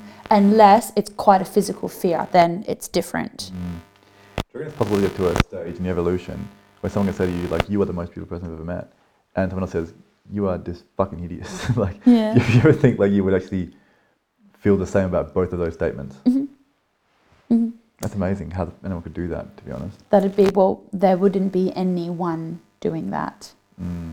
That would be when you live life on a horizontal. Yeah. That would be like me saying to myself, two versions of me, I would laugh. But you're talking about yourself, you dickhead. Yeah. You could not laugh at that. You couldn't not. You couldn't. You couldn't. You couldn't. That's it. You live life on horizontal. It's self-transcendence, self-actualization. You transcend the limited version of self and you see yourself everywhere. You know, to the same point we can't take ourselves seriously, we see that everywhere. You know, how you're literally offending yourself. Like, you look like me and you're saying that I look hideous. Like, here's that gift back. Thank you. Yeah. In fact, I don't even want to give it to you because I feel bad giving you the gift that you just gave me to give yourself. So let's put it over here. And let's, you know. So it's not even giving it back. It's like you said, it's like neutrality. It's like emotional mastery in a sense. Yeah. Because no one can make you feel anything. It's just, if someone says something that triggers you, it's already existing inside of you. Exactly. If you squeeze an orange, it doesn't matter who squeezes it. If you squeeze it, I squeeze it, we throw it against the wall, we stand on it, get a clamp, get a brick, the same shit's going to come out. It's juice. But it was already there inside. You can't say because you squeezed on it, that put juice inside, that's what came out. No, orange juice was always inside. It doesn't matter what the pressure is, whether it's judgment, you lost your job, you left your relationship, it's a health crisis. Whatever is inside of you squeezes out, that was already in there. You just needed pressure to become aware of it. So it's nothing to do with the pressure. True. You know? Yeah. So even if nobody ever squishes on that orange ever again, it doesn't mean that is going to, it's not cause and effect situation. Another question, it's probably the last one. Actually, how's your energy levels feeling right now? Amazing. Good? Okay. Yeah. I'm going to do one more exercise. Yeah. This came to me now. Cool. Love that. Spontaneity, I'm about it. Before we do that, do you believe in soul contracts? What do you mean by soul contracts? An agreement made before this life, initially by a soul or spirit, which was you, to do a certain activity with a certain person during the earth life for whatever reason. I believe that the universe wants to explore itself as the unique expression that each of us has individually. And it didn't want to express itself through us in any other way. Through us. That's what I believe. Okay. Yep. I like that very much. But some people you meet can trigger you in certain ways. And it feels like, well, what the hell's happening here? Like whether it's soulmate, twin flame, or some kind of karmic relationship, or even like an agreement made before this life that we didn't know about that has to be collected or fulfilled upon. But do you believe in that concept? That there's an agreement made before this life for you to fill out in this life? When I look into astrology, look at someone's chart. In someone's chart, you can literally, it's not just their personality, everything that happened in their home life is contained in that chart. Really? Yes. And their entire life is contained in that chart. So my belief in it is pretty irrelevant, but I do think it's amazing that we can predict with a lot of accuracy what happened in someone's home life, the nature of their mum, the nature of their dad, the nature of their siblings, that impact on them, their desires for career, their desire, the way they express themselves, the way that they look, their cadence. their interests from where the stars are exactly when they were born. So the stars can determine how you look? No cause and effect. So the stars don't determine how you look. If you wave at a mirror, it happens at the same time. There's no delay. So did the stars determine how I look, or do how I look determine the stars? Interesting. Because I was contemplating, because I know that the physical body is created by the soul and it sort of shapes around it. Because I really wanted to get a nose job. I want to get it done. But part of me is like, no, that's you. That's your unique expression. I'm like, no, I want to get it done because I just want to know what it's like to look like a different person. But just to improve my looks. But it's like this battle between myself, like, no, you don't need to do that. And it's like, yeah, I want to. And I can't get to determine, am I supposed to look like this, or do I get to decide how I look? If that makes sense. Both. We can do both. Yeah. There's no right or wrong. No. Okay, cool. Yeah. There's no this or that. You are meant to look like that, and whatever you decide is what you are meant to do. Okay, beautiful. I like that. Yeah, Love it. same with me. And it's hard because, isn't it? It's easy, again, when you get into the self-growth, that any modifications to how you look, any antidepressants, like it's easy to want to shun all of that. I was in that boat for a while. But I got a double jaw surgery, chin and nose genioplasty. It was for a medical reason, but it was also very, very cosmetic because, like I said, I got bullied a lot. I had a underbite and a big gap in my teeth. Wasn't that Your big? teeth, out of anyone I've met, actually are the most perfect out of anybody I've met. I hope so. It cost me 50 grand. Oh, really? Yeah. I need those teeth for myself. Yeah. So it's one of those things where that has given me so much, not given me, again, that experience I will continuously draw back on as a anecdote or an example or a case study in me teaching for other people. So did then my self-image just be like amazing then? No, because then it will just move to something else. Okay. However, I would do that surgery again and again and again. Yes. Was the surgery like one day and you woke up and your teeth are just perfect? So what had to happen is, because imagine this is my under jaw, this one, because my jaw was forward and my upper jaw was behind, the teeth of my upper jaw had gone forward to try and meet my bottom teeth, and my bottom teeth had gone in. Okay, yeah. So what they had to do is they had to straighten my teeth first, because my teeth had to be perfectly straight before they changed my jaw. Okay. So they had to put braces on. So they straightened my bottom teeth like that and my top teeth like that. So my gap actually got bigger. Worse, okay. So then when they actually like put my jaw back, they fit perfectly. Oh, wow. Yeah, rather than, because if my teeth were like that and they were like that, if they put the jaw back, I'd be like this. The bottom jaw would be back, be worse, and then it would be worse. And then when you straighten the teeth, you'd have to do the surgery again. Yeah. So I got braces for about 1.5 years, and then I got the surgery with the braces on. Okay, cool. And then they had like elastics on my teeth to keep my jaw back. And then after about 6 months, I had the braces off, and then it was done. Did you have wisdom teeth removed as well? Yes, but not related to my jaw surgery. Like that was done before. I've only had 2 of my wisdom teeth taken out. Yeah. Okay. Yeah, I didn't have any teeth removed or anything. It was more like some of them were twisted, and I had to like close the gap. So the braces were the worst. I would have the double jaw surgery that was the 13-hour surgery. But you're out, But you're out. That's it. I'm out. That's what I want. I want to be out for a day, fix my teeth, wake up, done. That's it. Yeah. Braces. And the recovery of that was so much worse than having braces. Oh, really? Like the recovery of that, even though I had my jaw wide shut, so when you wake up, when you prepare for the surgery, you're fasted. So because they break both your jaws, they break it open, and what they do is, so they don't have any scars on the outside, they cut around here and they fold your face back. Oh, fuck. Okay, that way. Yeah. So your nose is inside out. Everything is like stretched. Holy shit. Do you get a photo of that? No, thankfully. I'd look like, have you seen Stranger Things? No. You haven't? Oh my God, you have to see Stranger Things. I'm like one of the demigorg that goes like, So when they're doing it, they lower your blood pressure all the way down to reduce you losing so much blood. But when they're cutting through my top jaw, there's only so much blood they can stop, because it's connected to your brain. Yeah. There's only so much blood flow they can stop going into your stomach. So when I came to, my jaw was wide shut, like tied shut, so I couldn't open it because it was so raw. So my jaw's wide shut. I have these tubes going everywhere up through my nose, so I could only breathe through my nose. But because there was so much blood in my stomach, the tubes I had was a PCP. I think that's what it was called. So it was self-administered pain relief.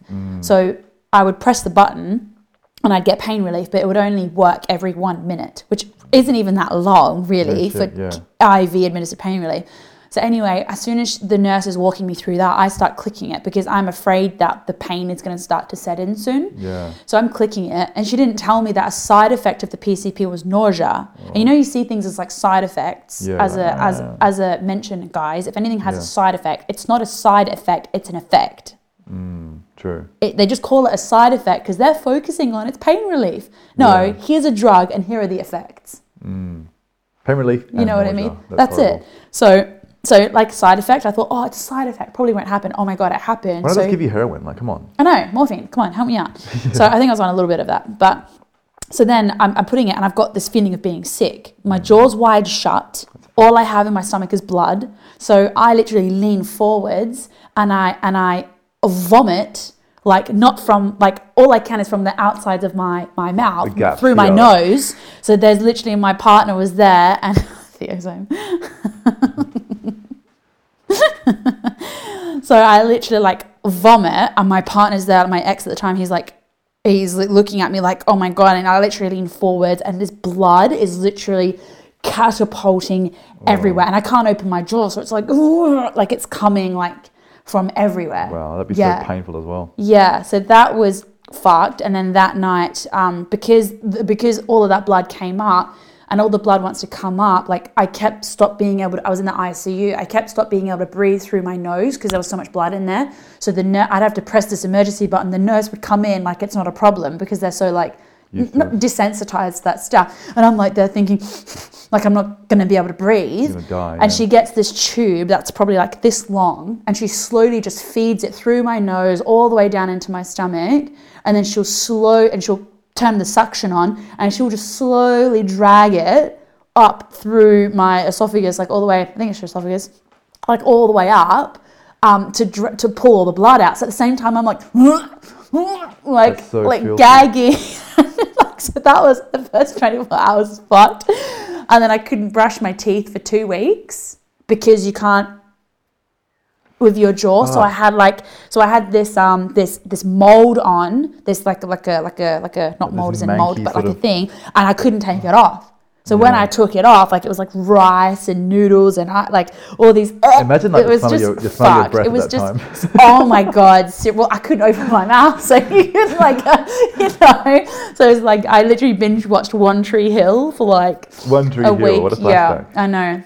So that actually was fine, but actually the process of braces was worse because every time they tighten the braces, like the sensitivity and the pain was just so much.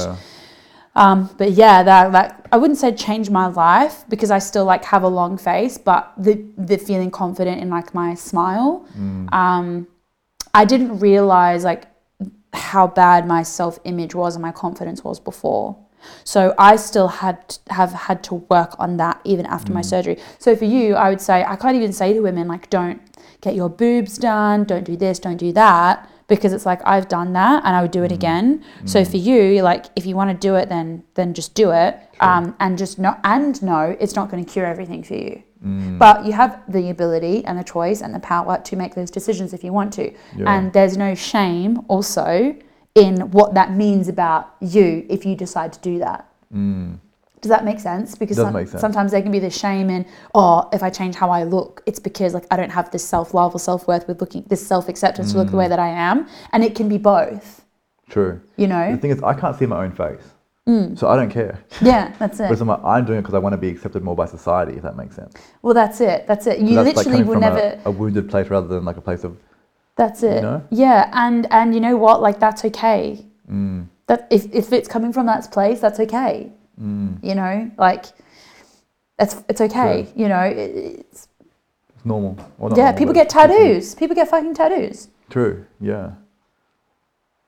You can say, it's just from a desire. Some people have an obsession with getting tattoos. They don't like people that mutilate their face with tattoos and implants and stuff. Even exercise. Is exercise coming because we want to do it or because we want to look good? So it doesn't mean you don't exercise because 5% or 10% or even 50% of the reason why you're doing it is because you want to be accepted and have a six-pack. Like, you can't wait until you have 100% acceptance before you do something that's good for you. 100%. Maybe you're going to breathe better. Maybe there are other aspects of you getting no surgery that are going to help you. And it adds to your story. Like, you can then talk. Maybe you end up talking to people being like, look, I got it done and I still feel the same. That might be a talking point. True. I don't know. Like, there's just same thing with medication, you know. There's no point shaming people that they've got medication. I think that antidepressants have a role. But in my opinion, only if your depression is so severe that you cannot leave the house, and it would literally affect your physical functioning as a human being, because you cannot go and get connection from society, or you can't get up and feed yourself. You can't get up and shower yourself. Like, when our ability to physically keep ourselves healthy is affected by depression or anxiety, I think that's where certain antidepressants can help get the process started and then to work on yourself and eventually get off them. But my problem is cosmetic surgeries and drugs are being given out like fucking M&Ms. all the time. Yeah. Like M&Ms. Yeah, that's my problem with it, you know. True, yeah. But again, who's to say that you can't, because you have autonomy over your body. That's but true. I'd be asking where that would be coming from, you know. So yeah, but just do you know what I mean? Like, go live your life. Yeah, if you want to find out, if the thought keeps coming over and over and over and over again, just fucking do it. You know what I mean? Like, at some stage I wanted a boob job, but then I actually got tits. So I actually, naturally, puberty happened. So then I was like, oh, I don't want a boob job anymore. True. But as soon as I knew that surgery was available, I knew I wouldn't fucking rest until I could get that surgery. So I just got it straight away. Yeah. All right, I'll look into it. Yeah. Oh, my super will pay for it. I'll be happy. Yeah. Yeah. Not 10k out of pocket is different from 10k from my super. Super, I'm going to do it. That's it. Or just manifest it, win the lottery. I did that and I won $3.5 grand on the lottery. Paid for my whole Japan trip. Remember you telling me about that. That's awesome. Yeah. Manifest. All manifest. right. Last exercise. Are you ready? Yes. So we're going to do close the eyes down, bend the palms up. Whoop. Taking a few deep breaths. Allowing our minds to become really quiet and peaceful. And we're going to step into the place within our heart center. Stepping out into a beautiful field. And on that field we see a line of people standing in front of us. A single file line, however many feels right for you. And you're looking at all of your past lives, past the eons. And the one at the very back has a ball, a golden ball, a gift to hand to the one in front, and to the one in front. And they're passing this ball forward and forward and forward, each person giving a piece of light into this orbal ball. And the one on the very front is having a chat with you about generational trauma and ancestry and healing. And they're saying that the power that they have to give to you, the wisdom and experience, far outweighs any of the hurts and traumas, because they have all done their healing. And they have all lived their life and accumulated many gifts. Finally, this ball reaches the front person. They look at you deep in the eye, give you a blessing, and hand you this ball of power and gifts that they've accumulated for you to integrate into your being. But there is one gift that stands out more than the others. And they tell you this gift. What is this gift that they're handing you for you to use in this life? Service through kindness.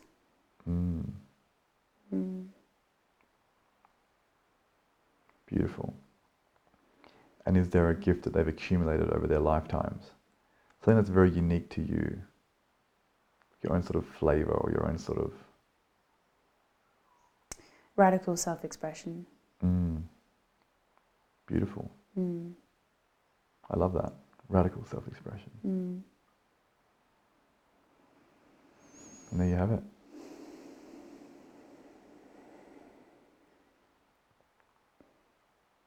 And we can bring ourselves back. And give thanks to those who have gone before us, building these beautiful gifts for us to use.